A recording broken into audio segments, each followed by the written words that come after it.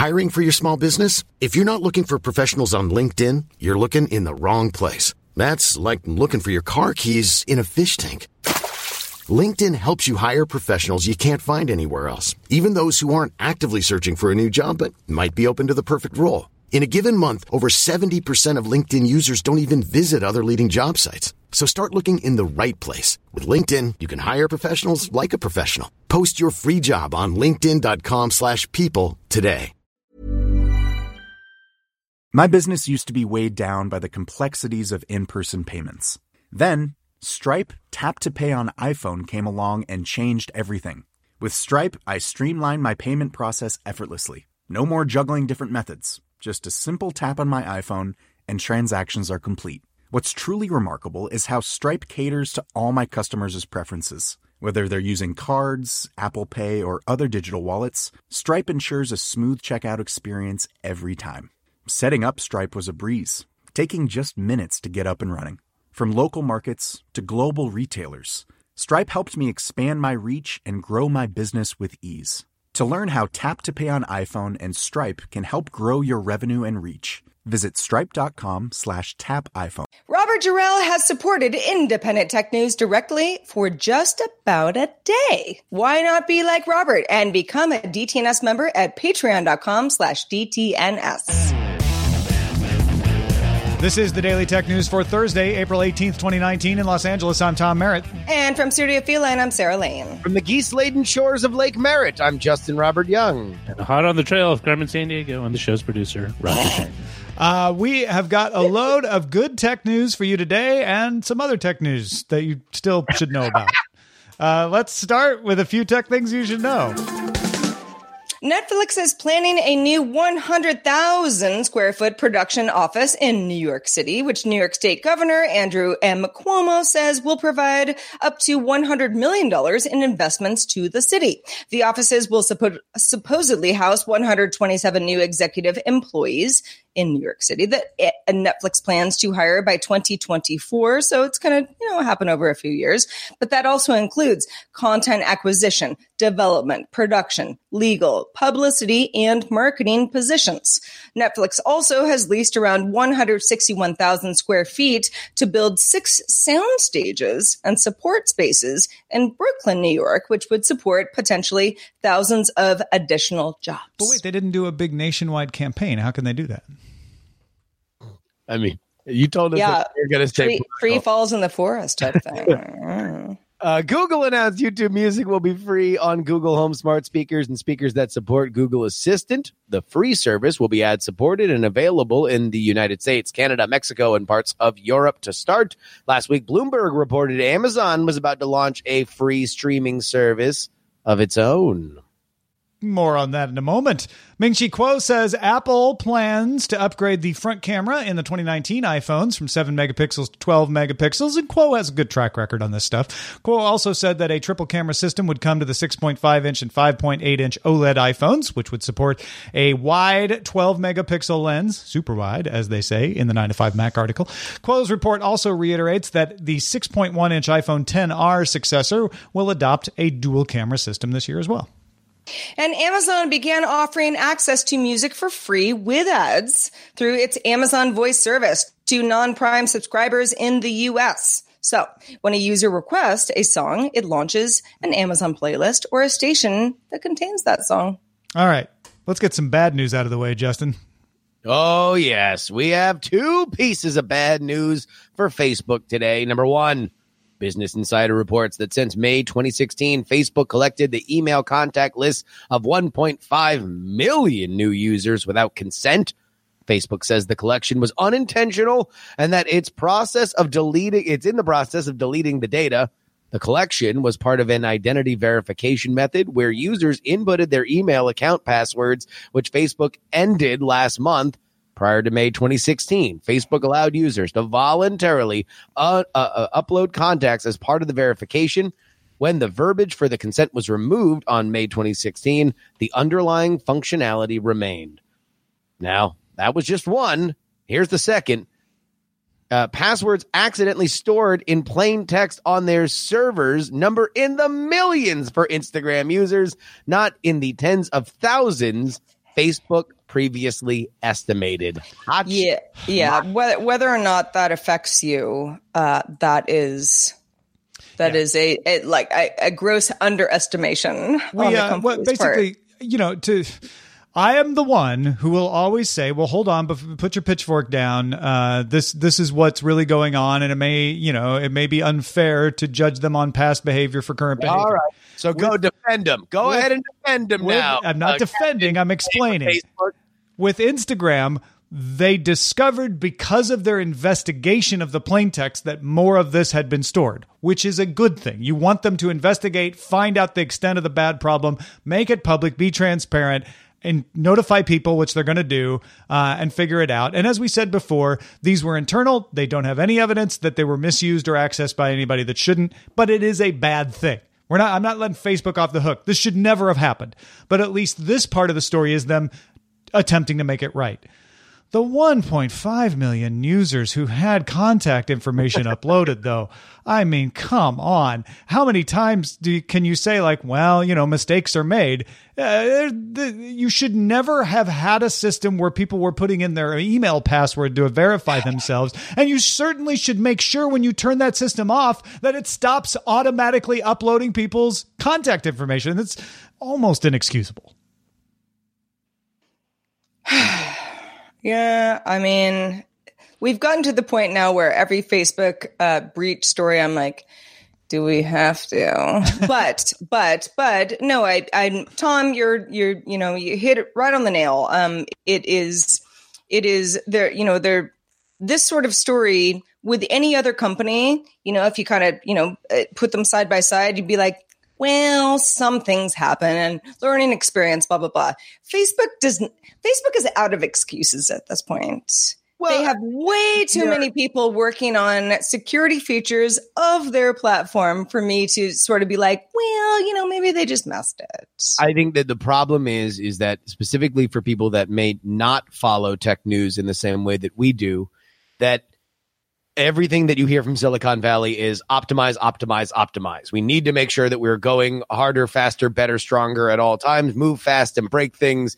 This is what we are doing. And so if you believe that they are reckless, this is an example of it. If you believe that they are evolving as fast as they can, then you kind of wish like, all right, then why did you leave this porthole open? Moving on. In a joint statement, Amazon and Google announced that YouTube will be available on Amazon's Fire TV devices and smart TVs in the coming month after being gone for a year. You might recall this wasn't actually a marriage in paradise just 1 year ago. The main YouTube app will arrive first, followed by YouTube TV and YouTube Kids. Fire tablets and the Echo Show were not included in this rollout, however, but in addition, Amazon's Prime Video will start working with the Android TV, Chromecast, and Cast-enabled devices as well. Yeah, Prime Video has worked, I think, on the Shield and maybe some Sony TVs because those companies did some things to make it work. And that version of the app is the one that's going to show up everywhere else. Amazon started selling the Chromecast back in December, so we kind of knew this was coming. It took a little longer than I expected for it to get worked out. But this sort of thing is annoying that it happened at all. Same thing when Prime Video wasn't on Apple TV for a long time. And it does sort of take away some of the advantages of the Roku, which has always been the platform agnostic one that said, hey, anybody can have their apps on our platform. Although Roku has other advantages now. So I'm not saying that, they're also ran by any stretch. But it's good to see us finally getting back to a system where whether you make a device or whether you make a service, you want to have that service available on all the devices. Yeah, this is, to me, the sign of a mature market. There had been, I think, a thought that this could be set-top boxes and sticks could be something that were a tremendous, explosive growth industry. And while they've sold well and they've become an increasing part of many people's lives, it's not the iPhone. It's not the iPad. And so the idea of protecting your walled garden matters less, specifically when the biggest complaints you're always going to get are, why can't I get this other subscription that I'm paying for on this thing? Why do I need to go buy another? Yeah, I look at this market and I think, gosh, who won in these battles? I don't know. Maybe Amazon and Google got slightly better terms from each other, but mostly they lost out on sales and subscriptions during this fight. And certainly we all lost if we were using their devices or trying to use their service. I'll be interested to see if they ever do figure out the Echo Show, which was like a much bigger debate because Amazon was sort of using a workaround to show YouTube and Google stomped their foot down. I'm curious if that'll ever get resolved. Well, I mean, and, generally it's just a win for us. It's a win now, but it wasn't during the fight. That's what. No, it certainly wasn't. But I don't think that a lot of people, who weren't following these stories closely, were just sort of like, why can't I get the? I don't understand. So I think that the companies working together for the good of the public, which means that everybody makes more money, makes the most sense. In response to reports of issues with early production models of the Samsung Galaxy Fold, we talked about these yesterday, The Verge and CNBC both had hardware issues. And in response to that, Samsung says it will thoroughly inspect these units in person to determine the cause of the matter. Dieter Bohn said his Galaxy Fold is on its way back to Samsung headquarters for investigation. Remember, Dieter was the one who was like, I don't know what happened. Maybe some grit got in the hinge, but something started to buckle and break the screen at the hinge. And the CNBC one that Steve Kovac was tweeting about yesterday had flickering. It might have been a battery issue, might have been a connection issue, etc. That's on its way back to Samsung as well. Now, Mark Gurman and Marques Brownlee reported problems after removing a protective layer they mistakenly thought was a screen protector. Samsung says, quote, removing the protective layer or adding adhesives to the main display may cause damage, and we will ensure this information is clearly delivered to our customers. A little backhanded at Gurman and Brownlee there, but they're saying, yeah, okay, we'll make sure that people know they're not supposed to take that off, because it did look like something you might want to take off. In fact, Jessica Dahlcourt at CNET said she was tempted to take it off, and didn't, and was worried that YouTube commenters would criticize her for not having removed it after she did the video, but she's glad she didn't take it off now. So hopefully they'll figure out the messaging around that, but I'm much more curious what these hardware issues are that we saw from The Verge and CNBC. This is bad. Yeah, it is. This is very bad because this is not just a new phone. This is not just another phone with a bunch of different features. This is a radically new form factor and one that's been lusted after for many years. The idea of the foldable or rollable screen is something that has been a bit of a holy grail in terms of a fairly commoditized a smartphone industry. And of all companies to have hardware problems, Samsung already has one strike on the ledger, a very public one when it came to the Note and the explosive controversy around that. I don't know. Open Bayou in the chat room is saying it's the Note 7 exploding batteries all over again. It's not. No. It isn't, but he is not wrong. But it's not wrong that this echoes off it. Sure. No, that's true. And especially when everyone was saying, look, a hinge in the middle, isn't that going to break the screen? And Samsung bent over backwards like 200,000 times we had machines checking this hinge. It's solidly engineered. And you have The Verge saying, yeah, broke on the screen right in the middle of the hinge, just like everybody was worried. That's good. That's going to take a lot of splaining. Yeah, I mean, these sorts of situations when a small group of people get test units and those people are very influential on a large swath of people who may or may not buy a product and say, my screen broke after a couple of days, super confusing as to why. Yes, the company can do some damage control and make this right, but it is a bad time. It's a bad time for that to happen. Security researcher Hanno Bach noticed that the subdomain meant to convert RSS feed into special XML formats for Windows 8 and 10 live tiles were returning an error. The notifications, buildmypinnedsite.com, was redirected to an unregistered Azure subdomain. So Bach registered the subdomain and is currently sinkholing all requests. But warranty won't keep it forever, as the amount of traffic headed its way is running up the cost. If the registration lapses again, malicious actors could create malformed XML designed to run code for any website based live tiles at the start page. Microsoft has not yet responded to him, about it, according to ZDNet. Yeah, this is not good. And I'm surprised that we haven't seen Microsoft respond to this yet. And by the time you listen to this, maybe they will have responded. He has notified Microsoft and they haven't replied, but maybe they're in the business of trying to figure out how this happened and negotiating with him to figure out how to transfer the registration of the subdomain. But this is really bad to be encouraging people like, hey, use our conversion thing and then have it go bad. It's really embarrassing.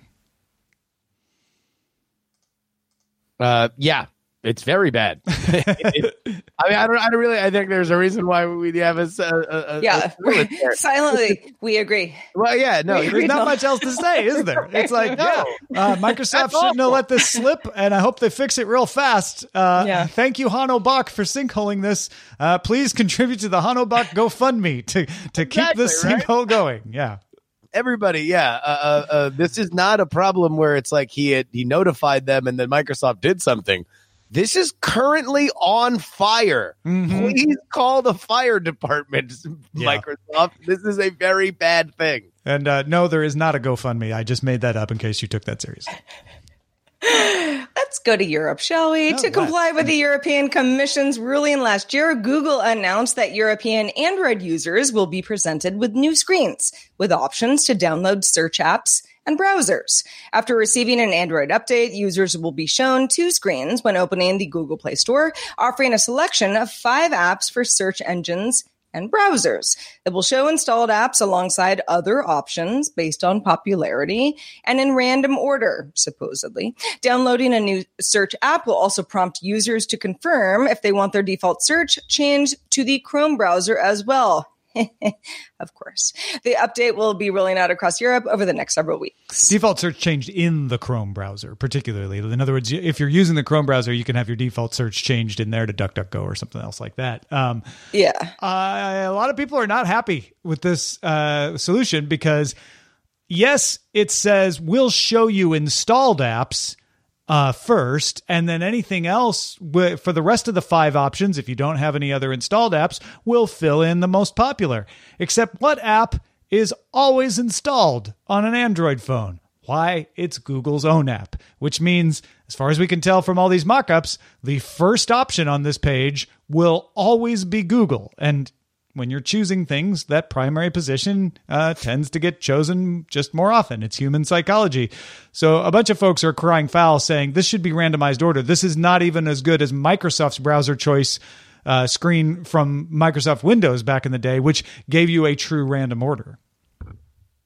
Yeah, these are always, whenever we get into the dark magic of Europe's anti-competitive laws, like I don't know exactly where we draw the line. Why is it dark magic? Because it's always confusing and they're always upset about things that I'm not upset about. And I don't know. Europe frightens and confuses me. It always has. That's what I'm going to use next time. Like there's any law passed I don't like. Dark magic. I don't. The black forest of regulation. It is. So which one? There's a mountain, like I'm sure there's Hans Christian Andersen on some level is referenced. I don't feel, I know exactly what you're talking about. This one feels pretty straightforward where they said you can't privilege your search choice and you can't privilege your browser. You have to give people a choice. And Google said, great, we're going to give people a choice. And the first choice on every screen is us. I guess my question is at what point is the burden of proof? Is it randomization? Because if it is, then that should have been spelled out when the first kind of complaint was levied that this is the remedy. The remedy is not to say technically here's some more slots that you can do and other places where you can download other apps. It should be no, you should always have to randomize no matter what. There's the Court of European Justice, which you're addressing, and I think that's fair. There's the Court of Public Opinion, too, that Google might want to pay attention to, especially in Europe, where part of the reason they're being targeted is because the majority opinion is that they are too powerful. Maybe you come with a browser choice screen that's a little more equitable and you don't get so many people complaining about it.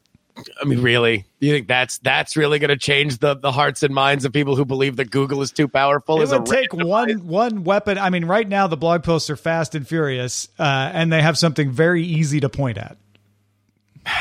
I don't know how much it buys them.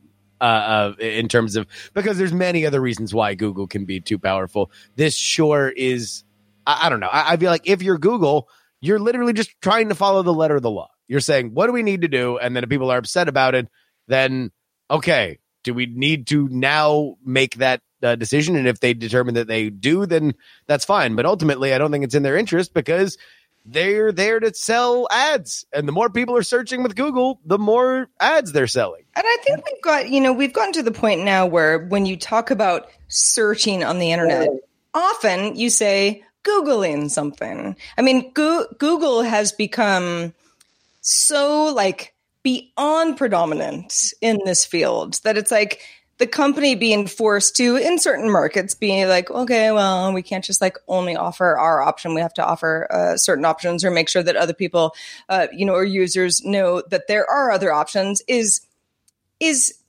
almost beneath them. And I don't mean it's beneath them. That's in the sense the problem. That they That's exactly why people are targeting them. They're like, they think it's beneath them to play by the rules and not abuse the market dominance. And that's kind of how I feel Google probably feels. They're arrogant, is what you're saying. I mean, oh, geez. This is what happens. How could you not be arrogant? You're Google. Yes. I mean, what happens when you're being sued for abusing your market dominance?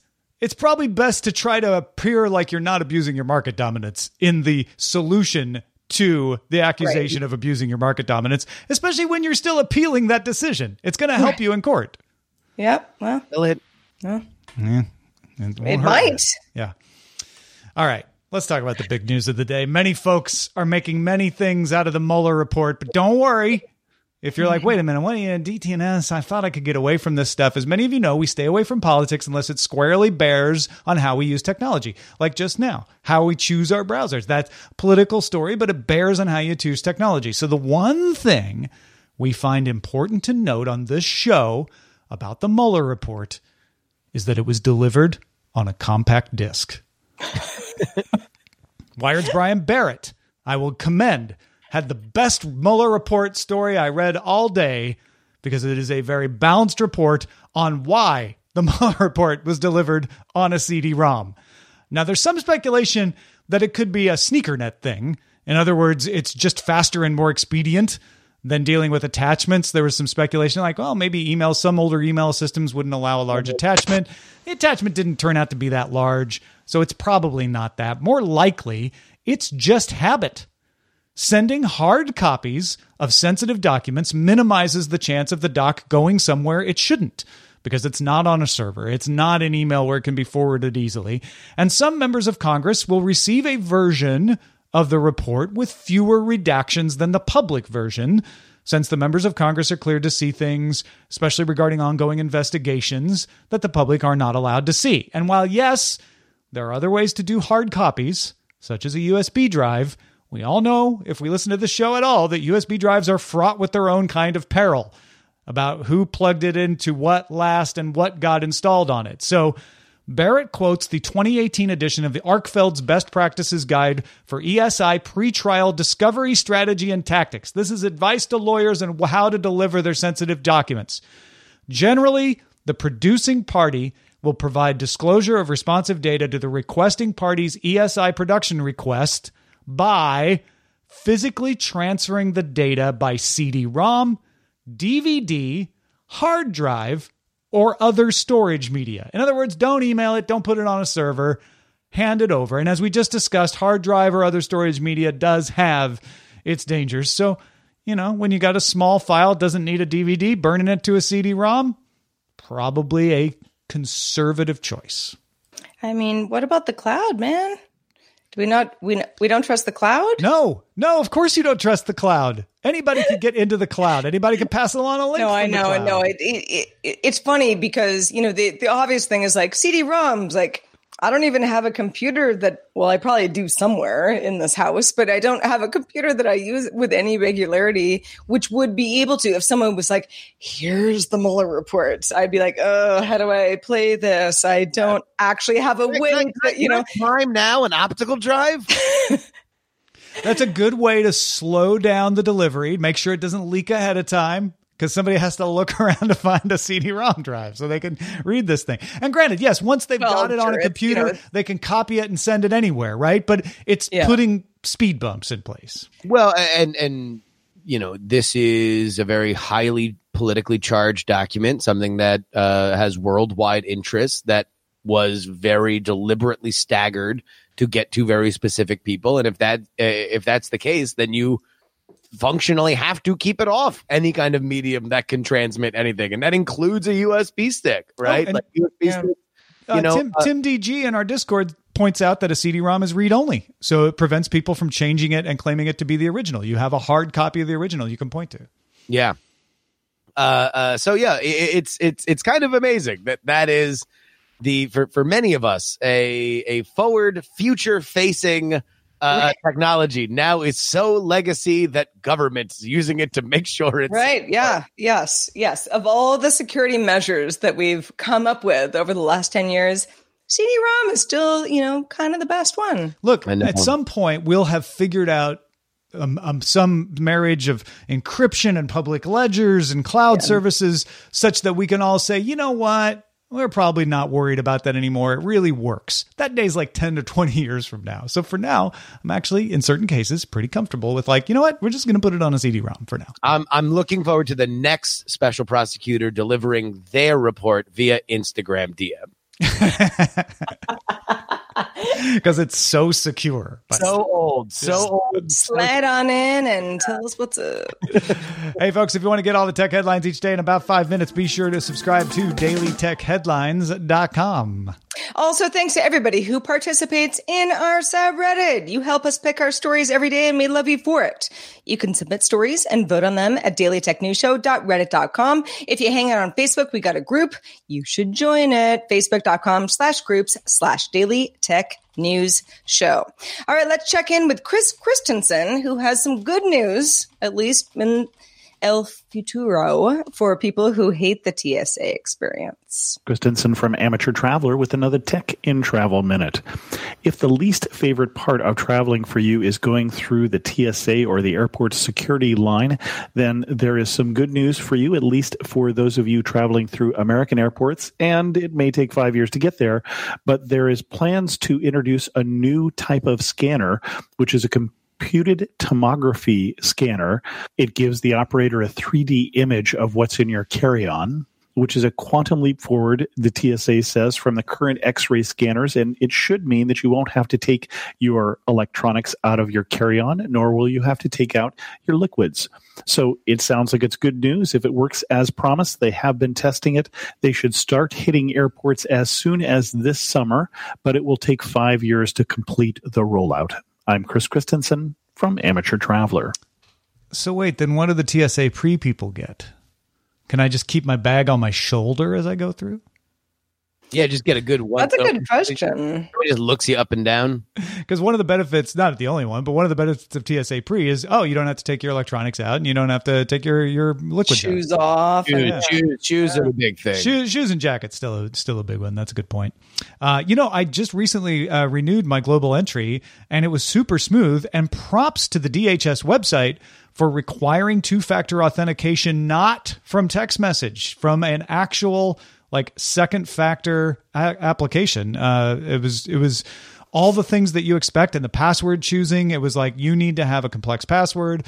All the things we're generally passing along as good recommendations from security professionals were being followed at DHS.gov. So there you go. How long did it take you?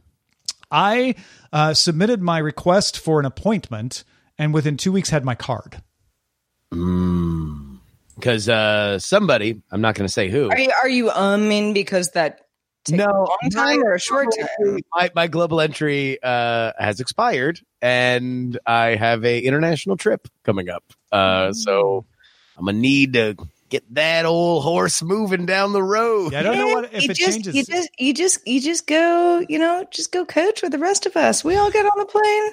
It's fine. Oh no, it's coming back. It's skipping customs. All right, we're doing global entry doesn't get you out of coach, but it does get you past that big long line coming back. Yeah, that's true. All right, let's check out the mailbag, Sarah. Let's do it. James wrote in about our conversation yesterday about why teenagers are buying buying games from malls, rather than online, or at least, in greater numbers than one might think. James says, I think the ability to buy used games and then sell ones that you don't want anymore is still a big deal, especially to gamers with funding issues. So selling digital at retail, I think, misses a big part of the underlying motivation. Hi, this is Matt and Sean from Two Black Guys with Good Credit. From a local business to a global corporation. Partnering with Bank of America gives your operation access to exclusive digital tools, award-winning insights, and business solutions so powerful you'll make every move matter. Visit bankofamerica.com/banking for business to learn more. What would you like the power to do? Bank of America, N.A., copyright 2024. The Claude 3 model family from Anthropic is your one-stop shop for enterprise AI. With models at every point on the price-performance curve, you no longer have to make trade-offs between intelligence, speed, and cost. Claude 3 Opus sets new industry benchmarks for intelligence. Sonnet strikes the perfect balance between skills and speed. And Haiku is the fastest and lowest cost model in the market, perfectly designed for high-volume, high-speed use cases. Join the thousands of enterprises who trust Anthropic to keep them at the frontier. Visit anthropic.com/Claude today. My business used to be weighed down by the complexities of in-person payments. Then, Stripe Tap to Pay on iPhone came along and changed everything. With Stripe, I streamlined my payment process effortlessly. No more juggling different methods. Just a simple tap on my iPhone and transactions are complete. What's truly remarkable is how Stripe caters to all my customers' preferences. Whether they're using cards, Apple Pay, or other digital wallets, Stripe ensures a smooth checkout experience every time. Setting up Stripe was a breeze, taking just minutes to get up and running. From local markets to global retailers, Stripe helped me expand my reach and grow my business with ease. To learn how Tap to Pay on iPhone and Stripe can help grow your revenue and reach, visit stripe.com/tapiphone. Yeah, that makes sense. That goes along with what we were saying yesterday. Yeah, probably part of it. Sure. Yeah, absolutely. Good stuff, James. Thank you for sharing the thoughts, and share your thoughts with us too. Feedback at dailytechnewsshow.com. Absolutely. Thanks, James. And thanks to everybody who sends us feedback. We love it. Keep it coming. Also, thanks to Justin Robert Young for being with us today. Justin, what is going on with you? Well, friends, you can go ahead and get all my musings about the Mueller report and the political ramifications that will come from it at my free political newsletter at freepoliticalnewsletter.com. 5 newsletters a week, 5 stories a day, mostly gifts, some hot takes. And this one will be a good one to sign up for. Sign up for today, because we're going to have every single possible angle of the Mueller report covered for you tomorrow morning. Now, most every week on a Friday or Saturday, I'll put out to the patrons at the $5 level and up an episode of The Editor's Desk, where it's just sort of my thoughts on things. And every once in a while, I'll deep dive into a particular single topic. Back in January, I did a special on 5G, explaining what it was, what it wasn't, what it might do for us, trying to cut through the hype. I'm putting that out into the public feed on Saturday this week. So if you just listen to DTNS over a public RSS feed, look for that on Saturday. I also put it out yesterday to the people at the dollar level to say, hey, you know what? If you don't get the Editor's Desk because you're not at that level, here's an example of what I do. And I got a couple of really nice emails. Jamie said, you did an incredible job on that 5G Editor's Desk. I enjoyed it so much so that I upped my pledge to $5 so I can grab the rest of them. My personal Patreon is doing so well, so I thought I would share the love. Thank you, Jamie, and congratulations on the personal Patreon. And then Ritesh said, after listening to the 5G episode of my feed today, I came to the realization that I take your show for granted.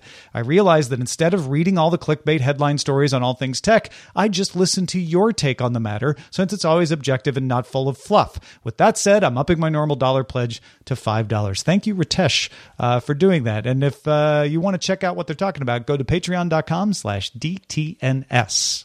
Our email address is feedback@dailytechnewsshow.com. Questions, comments, thoughts, anything, send it our way. We're also live Monday through Friday at 4:30 p.m. Eastern, 2030 UTC, and you can find out more at dailytechnewsshow.com/live. Back tomorrow to talk about headphones with Chris Ashley. See you then. This show is part of the Frog Pants Network. Get more at frogpants.com. Diamond Club yourselves. You have enjoyed this program. Hi, this is Janice Torres from Yo Quiero Dinero. If you own or operate a business, whether it's a local operation or a global corporation, partnering with Bank of America could be your smartest move. By teaming with Bank of America, you'll enjoy exclusive digital tools, award-winning insights, and business solutions so powerful, you'll make every move matter. Position your business to capitalize on opportunity in a moment's notice. Visit bankofamerica.com/bankingforbusiness to learn more. What would you like the power to do? Bank of America, N.A., copyright 2024.